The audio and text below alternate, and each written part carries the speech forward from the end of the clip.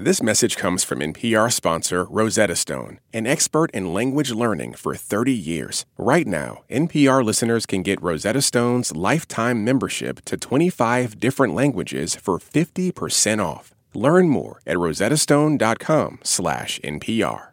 We start this hour in Ukraine, where a crisis at a nuclear plant appears to be escalating.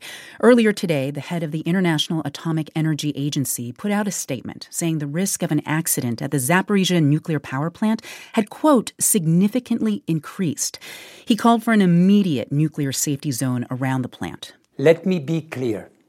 The shelling around Zaporizhzhia nuclear power plant must stop. NPR's Jeff Brumfield has been tracking these developments and joins us now. Hi, Jeff. Hi there, Elsa. Okay, so can you just catch us up on the latest? What exactly is happening right now? Right. So this is a Ukrainian plant. It's been occupied by Russia since March, but Ukrainians continue to operate it. And it's been supplying power to both Russian and Ukrainian-held territory. The current situation really started in August. There was this big uptick in shelling. Both sides blame each other for that. But at the start of this month, that shelling led the last main power line connecting the plant to the grid to go down. And about 4 days after that, a backup line went down. That means the entire plant has been cut off from the electricity grid for about 4 days. And that's not good because nuclear plants need power. And explain why that is. Right. So these plants obviously produce electricity, but they also require it to operate all their safety systems and, most importantly, their cooling systems. Pumps that keep water moving through the cores and keep them from overheating need to keep running. If they stop, a meltdown is possible. God. Okay, but you said that they've been without power from the grid for 4 days now. Do we know how they've been keeping the plant safe during that time? Yeah, interestingly, this type of reactor is able to run in something called islanding operation mode. That basically means that they keep one of the reactors on, but turn it way down so it's not producing a lot of power. It's a pretty cool trick, and it can power the rest of the plant, but it can't go on forever because the other equipment just isn't designed to run at low power like this. And Grossi also says the workers are a factor. They live in a nearby town that's lost power, water, and sewage.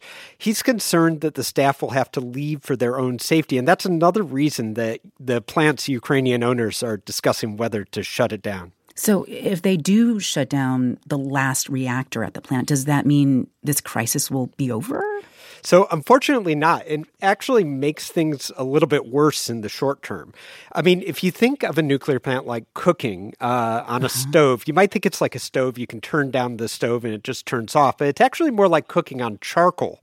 So even when you're done, those coals stay hot. Right. And that means water needs to keep going to the cores. I spoke to a nuclear engineer named Steve Nesbitt with the American Nuclear Society. He says all plants are prepared for this kind of emergency. They have backup generators to keep the water pumping. We don't want to go on the diesel generators, but it's a situation you can abide by for a while. And in the case of Zaporizhzhia, the IAEA says they normally have about 10 days of fuel on site, but it might be a little less because we know they've had to run those generators a little bit. Okay, so if they shut the reactor down, the clock starts ticking. They'll need to get more fuel to the site for those generators. I don't want to speculate too much here, but what would be the worst-case scenario at that point? Well, the worst-case scenario is the generators run out of fuel, the reactors heat up, and there might be a meltdown. But just before we go, I want to say this won't be a Chernobyl-like crisis. These are much newer reactors. They're safer. They have containment buildings that could potentially help. The IAEA doesn't want to test any of this stuff, and for that reason, they're calling on all sides to cut it out, knock it off right now. That is NPR's Jeff Brumfield. Thank you so much, Jeff. Thank you.